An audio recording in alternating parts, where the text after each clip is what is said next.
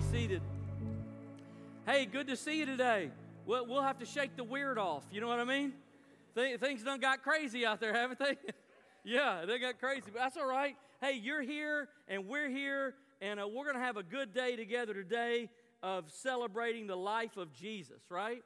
So let's just talk for a minute. We're going to set aside this morning the series we're on called Man of Hope, that is a series about the life of Jesus and about the hope that he brings. And I just want to talk to you for a few minutes this morning about how do you respond in a crisis.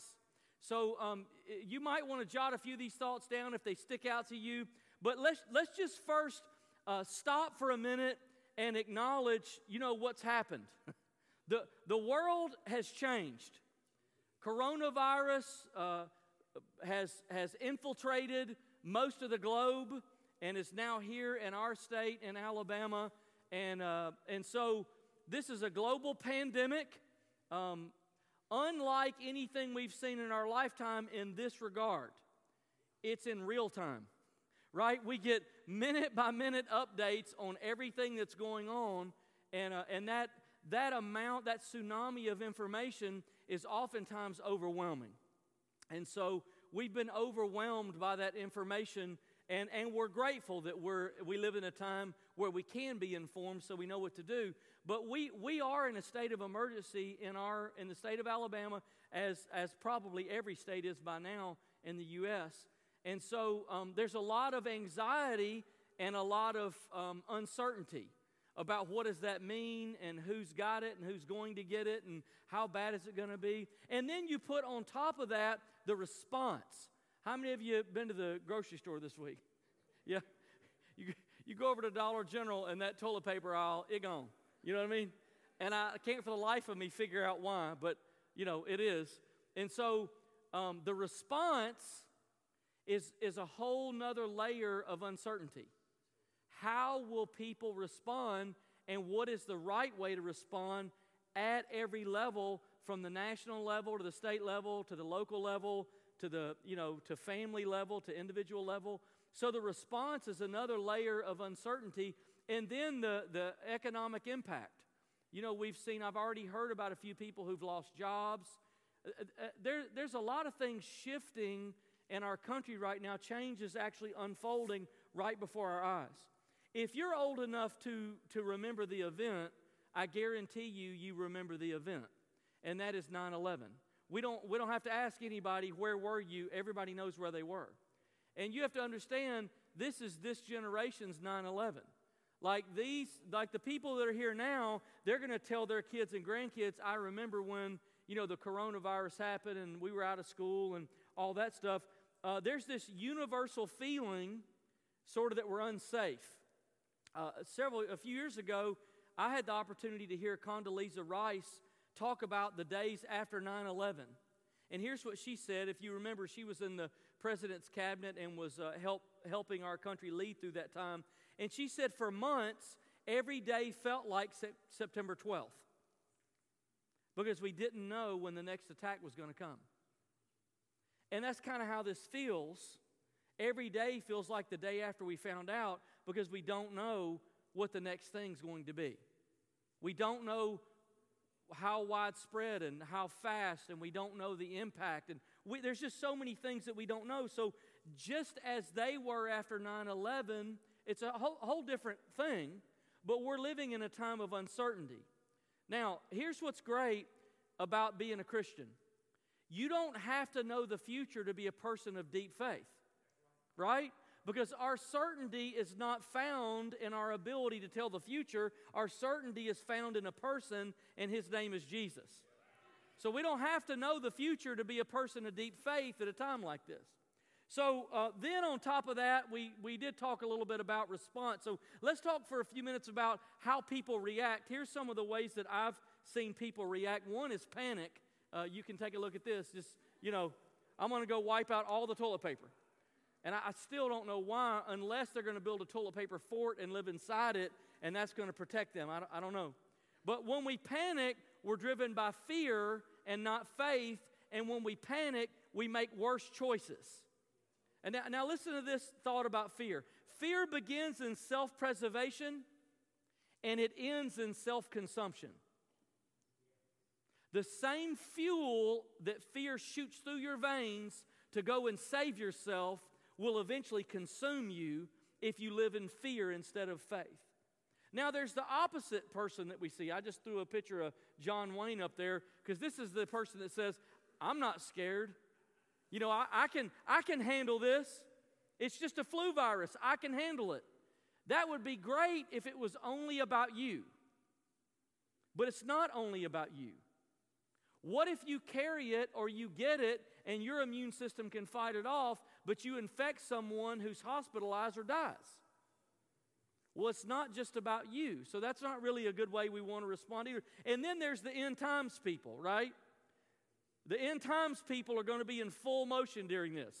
And, you know, they're going to be cranking out end-time prophecy, and we're one step from Armageddon and all of this. And I just want to remind you, the Bible says, no one knows the day, no one knows the hour, and that includes this hour and this day and these people. So I want you to know that, and also I want you to know how highly unlikely it is that anyone that you follow actually prophesied that this would happen. And let me tell you why it's unlikely.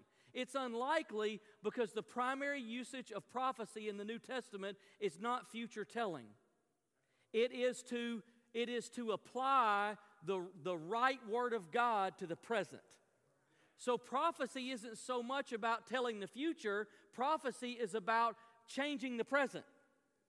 And so a prophetic word is a word in season, in due season. So we don't want to be those people. Now here's another one. I don't even know if I need to comment on this next one. You can look at it there. Do we need to comment on this? Right? You know, there's these conspiracy theorists. You know, the Democrats, you know, planted this, or the Republicans, you know, did this. Here's what I just want to say to you, okay? If we as Christians cannot rise above political fodder at a time like this, then what hope does our nation have? Because they're not going to do it, right? So we're going to have to do it. So this isn't the time for political posts or conspiracy theories. This is the time for you and I to speak life and to speak encouragement and to speak hope and to shine the light of Jesus into a dark time. Now, there's one other way we might be tempted to react, and I just call it escape, right? It's the person that kind of says, forget this, I'm going to my lake house. Hope y'all be careful out there. Hope everything turns out fine. I'll come back when it's over. And can I just say to you, if you're a person of privilege, God did not give you that privilege so that you might serve yourself. God gave you privilege so that you might serve others in a time of need. And so I just want to encourage you, now's not the time to disengage. Now's not the time to separate. So let me give you some helpful information this morning, and then I want to share some thoughts with you from the book of Nehemiah. There is a hotline that you can call in Alabama, 888-264-2256. This hotline will give you information about where you or someone you love might be given the coronavirus test, okay? So if you think you might be symptomatic, I would encourage you to be tested. There are 2 drive-through sites that have been set up, one on Acton Road, one in Bessemer. The website says that the results come in 4 hours. So that's a little faster than I've heard anywhere else, but, you know, we'll see. Those are the hours of operation. I got this information from AL.com. You can look it up there. There's other information there we'll post on our Facebook community page that will be a helpful resource to you. So let's talk for a minute about, you know, Kingwood Church. What are we going to do? Well, this is likely the last time we're going to gather publicly for a while. And we don't know how long. We don't know what that's going to look like. But here's what I want you to know. The church isn't closing. Heaven's not closed. God's not dead. The church doesn't cease to exist. Whether we meet here or we meet somewhere else or we meet online or we meet in homes or we meet at the grocery store, ministry's not over. Actually, we have more opportunity to do ministry now than we had a month ago. It's clearer now how we can be a movement of hope than any other time. So ministry's not over. The church isn't closing, okay? I want to make that clear. We are going to do everything we can do to communicate with you and engage with you and pray for us. It's going to be a long week this week. We're going to be making a lot of decisions trying to figure out the best way to do that. But here's how you can stay in touch with us. If you're not on our Facebook Kingwood community group yet, I highly encourage you to jump in there. We'll be putting a lot of information there. Kingwood students for our teenagers and Kingwood kids for children and families. And then also our Kingwood page on Facebook. If you'll go there, we're gonna offer a lot of information there. Also, this Tuesday night at 7 o'clock, Pastor Jason and I are going to broadcast Facebook Live, and we're going to be talking about giving you updates, talking about current information, taking prayer requests, and ministering to people online. So I'd encourage you to join us there, and we'll just see how the rest of the week unfolds. We will, from time to time, communicate with you by email. So we're going to do it. This isn't an off week for us, right? This is a ministry week. So we're going to be doing everything we can do to minister to you and serve you, and actually be inviting some of you to help us do that. We've been working on online options for ministry for some time, and this is a little earlier than we had anticipated, but times have changed. And so we're going to be working hard to see what we can offer online. So just kind of stay in touch. We'll have official announcements this week about all Kingwood ministries, about all Kingwood services. Tonight, we will not have soak and we will not have core prayer. In an abundance of caution, and because a lot of people's lives have been disrupted, they've been called into work. There's a slew of people with bronchitis, pneumonia, and things that aren't coronavirus. And so we're going to provide space that people need to do what they need to do, and it'll give us a chance to get a jump start on the week. So there won't be soak tonight. There won't be core prayer tonight. But this whole thing has kind of changed the way we live, hasn't it? I mean, look, I grew up in the South, and telling a Southern extrovert you can't hug people anymore is like telling me not to breathe. I mean, you know what I mean? I don't know how many times I've gone, people look at me, like, I'll slap you, get back. I'm sorry, I'm sorry. It's just, intuition. And so, look, we're changing the way that we having to operate. I don't know how you feel, but every time I hear somebody talk about don't touch your face, my face itches like it's never itched in my entire. I'm like, oh my gosh. You feel that way? I did find it comforting to know this week that even homicidal maniacs are following the prescription. I don't know if you saw this. You know what I mean? So you're in good company. You know what I mean? Even the outliers are doing everything they can do. All right, let's talk for a few minutes this morning about how to respond in a crisis, okay? The book of Nehemiah, that's where my mind went when this thing first broke out in Alabama. Many of the people who lived in Jerusalem were survivors of slavery, and they were living in a war-torn city. The gates were burned down. The walls were gone. They were surrounded by hostile villages and criminals and wild animals. Here's the bottom line. They were like us. They were vulnerable. Like they didn't feel safe. And so that's how a lot of us have been feeling lately. How bad's the sickness going to get? Who's going to get it? How bad's the response going to be? How crazy are people going to get? How bad will the economy be hit? How long will it take to recover? We feel vulnerable. We don't feel safe anymore. And we definitely don't feel in control anymore. And times like these are actually a reminder that we never were 100% safe and we never were 100% in control. We just felt like we were. And so times like these reveal that, and that's how people in Jerusalem felt. So what do you do when you're facing a crisis and you feel vulnerable? Nehemiah chapter 1, verse 3, they said to me, those who survived the exile and are back in the province are in great trouble and disgrace. The wall of Jerusalem is broken down, its gates have been burned with fire. Nehemiah verse 4 says, when I heard these things, I sat down and wept. For some days I mourned and fasted and prayed before the God of heaven. So what do you do when you're in a crisis? Number one, stay focused on what God cares about.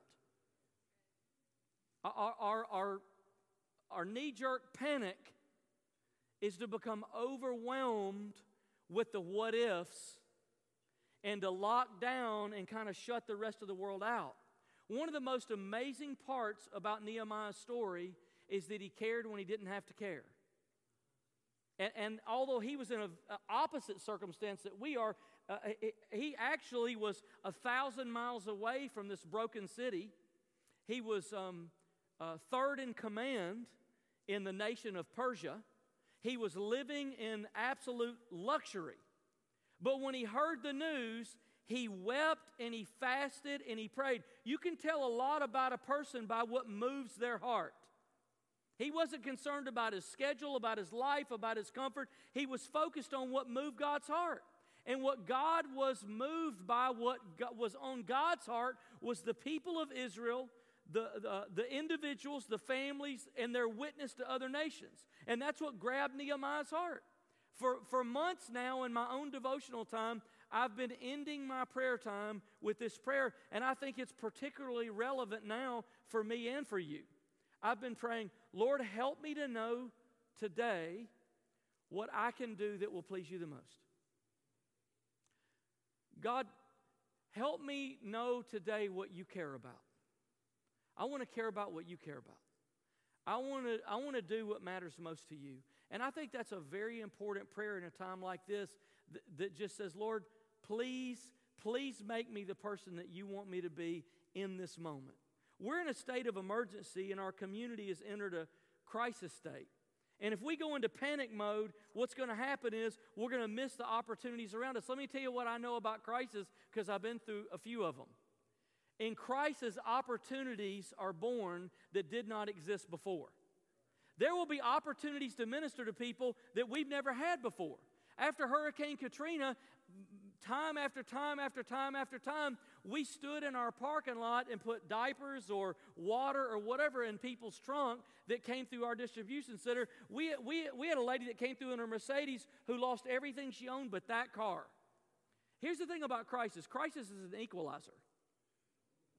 It makes everybody the same, and it also helps us to realize we're all, as humans, kind of in the same boat. So really, whether you're in China or you're in Europe or you're in South America or you're in Shelby County, today you're human and you have the same enemy. And it's the coronavirus. And so it makes us all alike. And what happens is it turns the arrows out. And I'll tell you this, our church, because we did that, we were able to shine and reach people we had never been able to reach before. Let me tell you who wasn't helping people: the casinos. You couldn't find a casino worker. You couldn't find a CEO of a casino. They gone. They're in a hotel room somewhere in another city drawing up the plans on how they're going to rebuild their casino and take more money from people. And there's a good number of churches that sort of withdrew, trying to figure out how they're going to rebuild. And I'm just telling you, one of the ways that you and I can shine and be a movement of hope is we can get back to whatever we need to do when the time comes, and God will make sure that we have the provision we need. But now's the time to turn the arrows out and say, where are the needs in this community and how can we meet them? This is what a movement of hope looks like. See, God still cares about the same things He cared about before the coronavirus. It's just there's more opportunities now. And by the way, I hope that with all the coronavirus posts on Facebook, I hope that you've also found and read some of the same posts I've been able to read of people reaching out and buying other people's groceries and offering to provide meals for children who are out of school and all. And it warms my heart. I hope you saw our City Serve Life group post from yesterday who were out in our community serving yesterday. That warms my heart. That's how we become a movement of hope. And by the way, while we're talking about it, we brought Easter invitations. You know why? Because Jesus is still alive. He's not dead. And we have every intention of celebrating resurrection. I don't know what it'll look like. I got no idea. I'm not sure we'll know till the week of. But you know what? We got stacks of these on our Welcome Center, and I want you to take a stack of them on your way out, because if we don't meet again publicly, I don't know the next time I'll have a chance to give them to you. And you don't know how many chances you'll have between now and Easter to give them away. And so I want to encourage you, this is a way we can plant a seed. So, how do you respond in a crisis? Stay focused on what God cares about. That doesn't mean don't meet your own needs. That doesn't mean don't do self-care. It just means don't become self-absorbed. Those are two different things. Number two, pray first. Although there was a terrible crisis happening, Nehemiah could have panicked and just went, get the horses and let's go, or camels or donkeys or whatever, I don't know, Hyundai, whatever they rode. I don't know what it was. Get it and let's go. But before he acted, he prayed. And I think there's a world of wisdom and insight there for us. In times of crisis, it's totally okay to tell God, I don't know what to do. God and I have had some of those conversations this week. God, I don't, if I'm just being honest, I don't know what to do about this or this. But Lord, I'm just telling you I don't know what to do about it. Would you help me know what to do about it? You know what that's called? Prayer. It's very effective too, by the way. You don't have to bring answers to prayer. It's not a test. It's a relationship. So how do you pray in a crisis? Let me just give you 3 ways this morning. The first one is to I'm just calling it pray up. And I don't mean get prayed up. What I mean is directionally, the very first thing you need to connect with in prayer when you're in a crisis is not the problem. And it's not what you're worried about. The very first thing you need to connect with in prayer is the awesomeness of God. So I'm saying in prayer, the first move we need to make is we need to pray up. And before we leave this morning, that's exactly what we're going to do. Verse 5 says, Then I said, Lord, the God of heaven, the great and awesome God, who keeps his covenant of love with those who love him and keep his commandments. Nehemiah's first prayer was to say, it's not about the walls, it's not about Jerusalem, it's not about the city, it's not about the people, it's about God. Like it's about him, and he is great, and he is awesome. And when I look away from my circumstances and I look to you, I see how awesome you are and how powerful you are and how faithful you are. This is about God. I'd also say after you pray up, pray in. And here's what I mean by that. You see this move all over the Bible. The greatness of God, this revelation of the awesomeness of God always reveals my not awesomeness. It always reveals my flaws. In light of God's incredible nature and character, the closer I get to him, in a way, the worse I look. Why? Why would God do that? Look at verse 6. Let your ear be attentive and your eyes open to hear the prayer your servant is praying before you day and night for your servants, the people of Israel. I confess the sins we Israelites, including myself, and my father's family have committed against you. This is the part of the prayer where we say, God, show me how broken I am and help me, heal me. In times of crisis, we also have the opportunity to see ourselves more clearly. Let me give you an example. You don't even have to answer this out loud. But if you check the coronavirus update 8, 10, 12, 15, 20 times a day, right? You're living in fear. Because there is no amount of helpful information that comes out that fast. It's compulsive. I know this because after Hurricane Katrina, just shortly after, we had another hurricane bearing down on us. And we thought, oh no, we've got, debris laying out over 3 counties. And if this hurricane comes in, it's going to pick that debris up and weaponize it. And it is terrible. And I remember checking the weather. Oh, the airplanes fly in the circulation every 2 hours. You can't get another update every 2 hours because they can't provide one. And I found myself checking again and again and again and again and again. So if you find yourself checking for updates, if you find yourself doing compulsive things, like getting 2,800 rolls of toilet paper, you know what I'm saying? Or 3 pallets of antibacterial soap. If you find yourself, it's a good thing to try to control the compulsive behavior. But let me tell you what's even better than that. To ask yourself what's causing it. And compulsive behavior is caused by fear. And so what you want to say is, Holy Spirit, This crisis has magnified a weakness in my own heart and helped me to understand why I'm afraid. And it probably comes from some amount of distrust that you and I have in God. You see what I'm saying? So as you pray in the middle of this, you're going to experience things inside yourself that are going to be really unique, and you're going to see yourself in ways so I want to encourage you to also pray in. By the way, it's totally okay to admit you're afraid.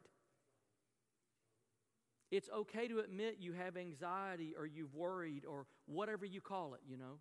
If we're men, we call it concern. I'm concerned, you know.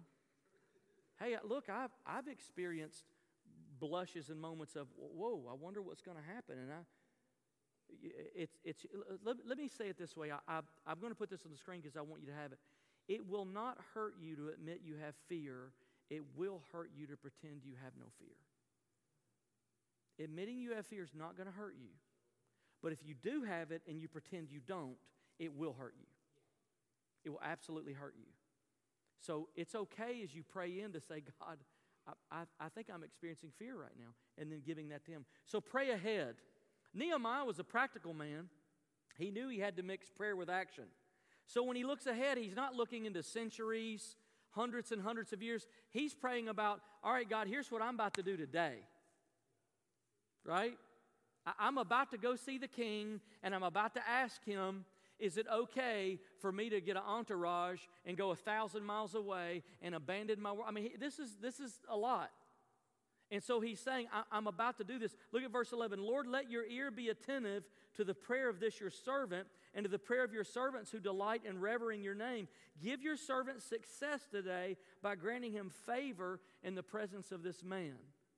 So he said, all right, God, as soon as we're done talking, this is what I'm going to do. Because in times of crisis, you don't have the option to say, I'm just going to wait here in prayer until God tells me exactly what to do and it's 100% clear. You don't have that luxury. You have to act. And so what I'm saying is pray, rather than saying it's action or prayer, what I'm saying is pray through your actions. Before you take them, say, God, this is the action I think you want me to do. This is the best course of wisdom, I think. And if it's not, I'm just saying to you, I'm about to go do it. So if it's not, help me. Tell me. Stop me. You know, wave a red flag. Let me know this is the wrong direction. But he says, Lord, I pray you give me success today. Give me favor today. So here's the third thought from this story. Remember God's providence. Here's what providence means. Providence means that God sees everything, He knows everything, and He's planned everything in a way whereby His will can be accomplished. So let me say it this way. In the end, God wins and His people win, and that's what providence is called. Providence makes sure of it. Have you ever heard anyone say, you know, at the time when I lost that job, or at the time when that thing happened, man, I thought it was the end of the world. But looking back, I can see how because of that, I got here. You know what that's called? Providence. That doesn't mean everything that happens is going to be good. That means that all things work together for the good of those who love God and are called according to His providence. So there's this little sentence at the end of chapter 1 that reveals God's providence, and it's such a small little detail, you can miss it. Verse 11, he says, I was cupbearer to the king. Now, how do you get providence out of that? Here's how I get providence out of that.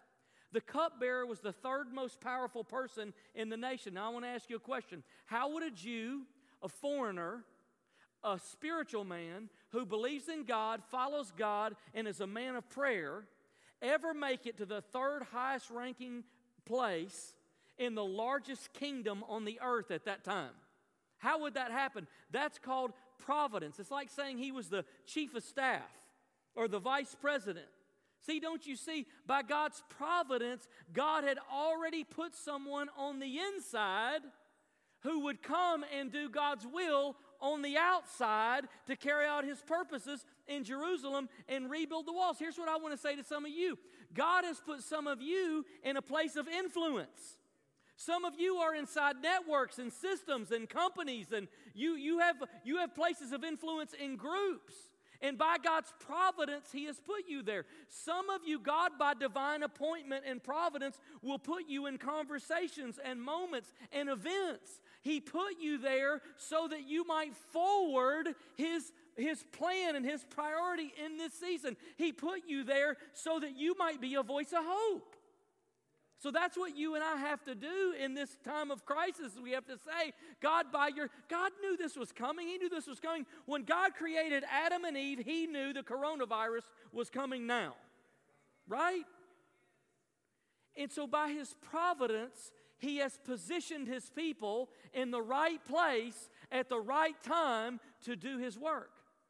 And God has also, by His providence, positioned people in the right place at the right time that will also be a provision of help for you. So we have to remind ourselves that God's providence is in action now. So in crisis, we've talked about praying, and we've kind of come right to the beginning of action. How do we act? This Wednesday, we were in staff prayer, and Wednesday feels like, right, guys, it feels like 10 years ago, right?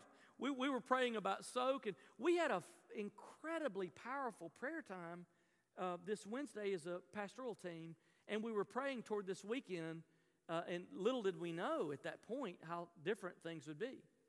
But in the middle of our prayer time, Pastor Clark reminded us of a scene from Nehemiah chapter 4. So I want you to just fast forward the story in your mind. Nehemiah gets permission from the king. He travels 1,000 miles all the way back to Jerusalem. They start to rebuild the walls.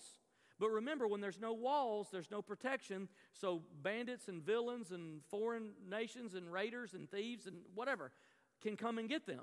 So even as they're rebuilding the wall, they're vulnerable. Even as they're doing the work of God, they're vulnerable. And Pastor Clark reminded us of this week, and I went back and looked the verse up because it just stuck in my mind so much. Chapter 4, verse 17.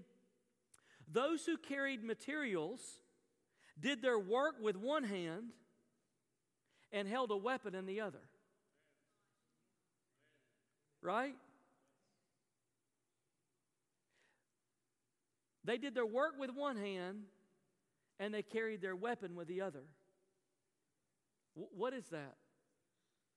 It takes courage to work when you're vulnerable.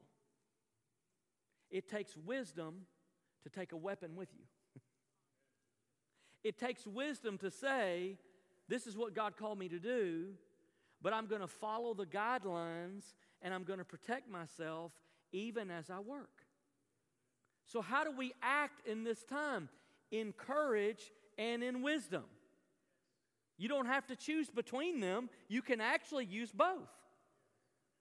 And you will be a voice of calm and you will be a voice of hope in this crisis time. So I want to ask our worship team to join me back here on stage. And we're going to do two things before we leave this morning. One is we're going to pray. The other one is we're going to sing one song before we go, and we'll be dismissed, okay? You may have caught the announcement. President Trump declared that today would be a national day of prayer. And I was reminded how many times our country has been helped through some of its worst and darkest days because it had a foundation of believers inside it, a remnant inside it that would pray. And I think today is one of those days, and today's is one of those seasons. So today, I want to echo our president's declaration, and I want us as Christians to gather together on March 15th, a day of prayer, and I want us to pray, okay? So would you just stand with me? I'm going to give you a few different things to pray for, and here's how I want you to pray, okay? If you, maybe some of these prayers don't apply to you, but you'll pray them for others. You'll pray them for our nation. You'll pray them for our community. Some of these will absolutely apply to you, and when they do, as you start to pray, I want you to reach out and grab them and say, and Lord, for me, God, apply that to me. So I want us to begin, I have 5 things. I want us to begin first by praying against anxiety and fear. Because that's what causes people to make bad decisions and to actually hurt themselves and hurt other people. So would you just join me this morning? Go ahead and begin to just play softly. Would you join me this morning? Lord, today we just come together as the church. We come together as the church, Lord, and we stretch a banner of peace today over this community and over this city, over our county, and over our nation. God, today we pray against fear. You haven't given us a spirit of fear, but power and love and a sound mind. And Lord, you said, don't be anxious about anything, but everything by prayer and petition with thanksgiving, let your requests be made known to God. And the peace of God that passes all understanding will guard your heart and your mind in Christ Jesus. So Lord, today we pray for those who suffer with anxiety. We pray for those who suffer with depression. God, we pray that you would be a comfort, a help in time of trouble. Lord, we pray that you would undergird them today and encourage them and lift them up. And Lord, for our own fears, all of us have some level of fear. Lord, we surrender that fear to you today, and we declare again our hope in you. Lord, our hope is not in the people around us. It's not in the solution. Lord, it is in you. We pray for the solution. We work for the solution. But God, in the end of the day, our hope is in you. And we declare that this morning. I want you to also pray for healing, okay? I want you to pray for physical healing and spiritual healing, okay? We don't want just the coronavirus gone. We want a spiritual healing to sweep our nation that'll change our country, right? So, Lord, today we declare that you are the healer. We declare that you are Jehovah Rapha. You are the God that heals. We talked about it last week. Your will is sozo. Your will is wholeness. Your will is completeness. So we pray for those who are suffering from the sickness that you would heal today.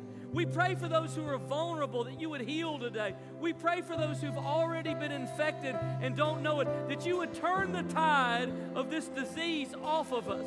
Lord, we pray for those who are broken internally, broken in their heart, broken in their mind, separated with you without hope. God, we pray that you would sweep this nation. God, sweep this nation with healing. You said if you fast and pray, then I'll come and I'll heal your land. So God, come today and heal our land, heal our nation. God, we cry, heal our nation. Suffering reminds us how much we need you. Crisis reminds us how much we need you. God, we need you today. Heal our land, heal our land, heal our nation, heal our culture, heal our community, heal our county, Lord. Heal our county today. Would you pray this morning for those who are vulnerable, for the poor, the elderly, the sick, with people being out of school for 3 and 4 weeks, children and teenagers are at risk for all kind of activity. And so would you just pray for them today? And let's ask the Lord, Lord, we declare today that you are a help in time of trouble. And we pray for those who are poor today, who will suffer as things change. We pray for those who are elderly and whose immune systems are weak. God, we pray that you would strengthen and provide. You said you provide according to your riches and glory in Christ Jesus, that you'll meet all of our needs. And so, God, we pray for the young people in our community, the teenagers and children who will be tempted and have opportunities to do evil that they didn't have when they were in a structure. God, we pray that you'd give parents wisdom. Lord, we pray that you'd just stretch a canopy of peace and protection. Protect heart, mind, soul. Give wisdom. God, turn up the conviction in our community so that we would turn away from evil and we would turn toward you. God, just stir up today. Stir up today. Would you pray for our leaders and on every level, and would you pray for those on the front line, the medical community, first responders, Man, so many of them are working 7 days a week right now. Lord, we just pray as you instructed us in Timothy that we pray for our leaders. We pray for those in authority. We pray for our president. We pray for Congress. We pray for our senators. Lord, we pray for those who are making decisions, those who are leading health departments in our nation. Lord, those who have to make choices about the welfare of the average citizen. Lord, we pray for the medical community today, that you might grant wisdom and insight. And Lord, protect those who are serving. Protect those nurses and doctors and administrators who are on the front lines, who are doing everything they can to be an agent of healing, putting themselves at risk. God, we pray you'd protect them. At Shelby Hospital, right here in our community, God, we just pray that you'd protect those that are working just within a few blocks of this church. God, we pray that you'd protect, make their immune system strong, raise them up in health. God, give them peace as they work. Give them peace as they work. Comfort them. Your word says you are the comforter who comforts in all our troubles.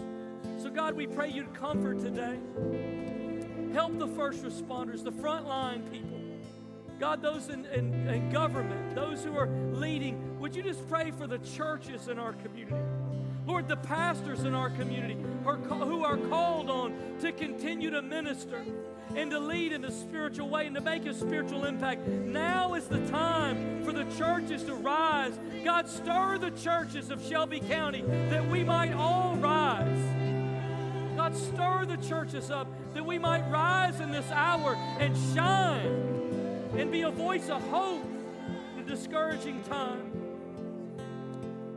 Lastly, I want you to pray today that we would trust God. Romans 15:13 says, "May the God of hope fill you with all joy and peace as you trust in Him, so that you may overflow with hope by the power of the Holy Spirit." Would you pray today? God, we pray that you would fill us with the power of the Holy Spirit so that we would overflow with hope. God, we pray that you would fill us with joy and peace so that in the power of the Holy Spirit so that we may overflow with hope in this hour. God, we depend on you today. We depend on you today. Our hope is in you today. We love you today, Lord. We thank you today, God. As the worship team begins to sing now, we're going to sing one more song. Would you just stretch your hands up if you're comfortable doing that? And would you just say, Lord, I look to you now. I look to you now. Lord, I worship you. Lord, I worship you today. God, we pray on. Come on and pray on. Come on and pray on. Lord, we pray on. We love you.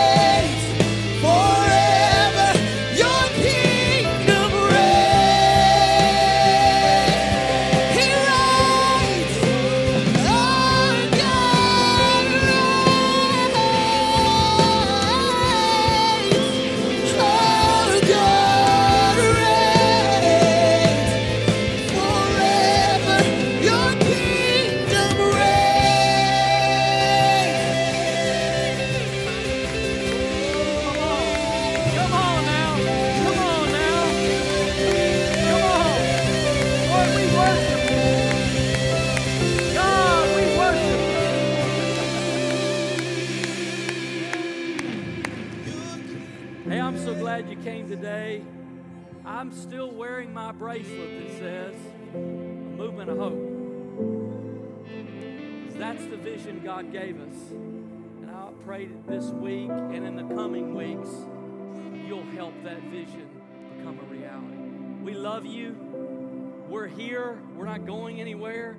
God called us to minister in this community, and that's what we're going to do. So I hope you have a great week. We'll be on Facebook Live Tuesday night at 7. If you're available, I hope you'll join us then. God bless you. Elbow somebody on the way out, okay?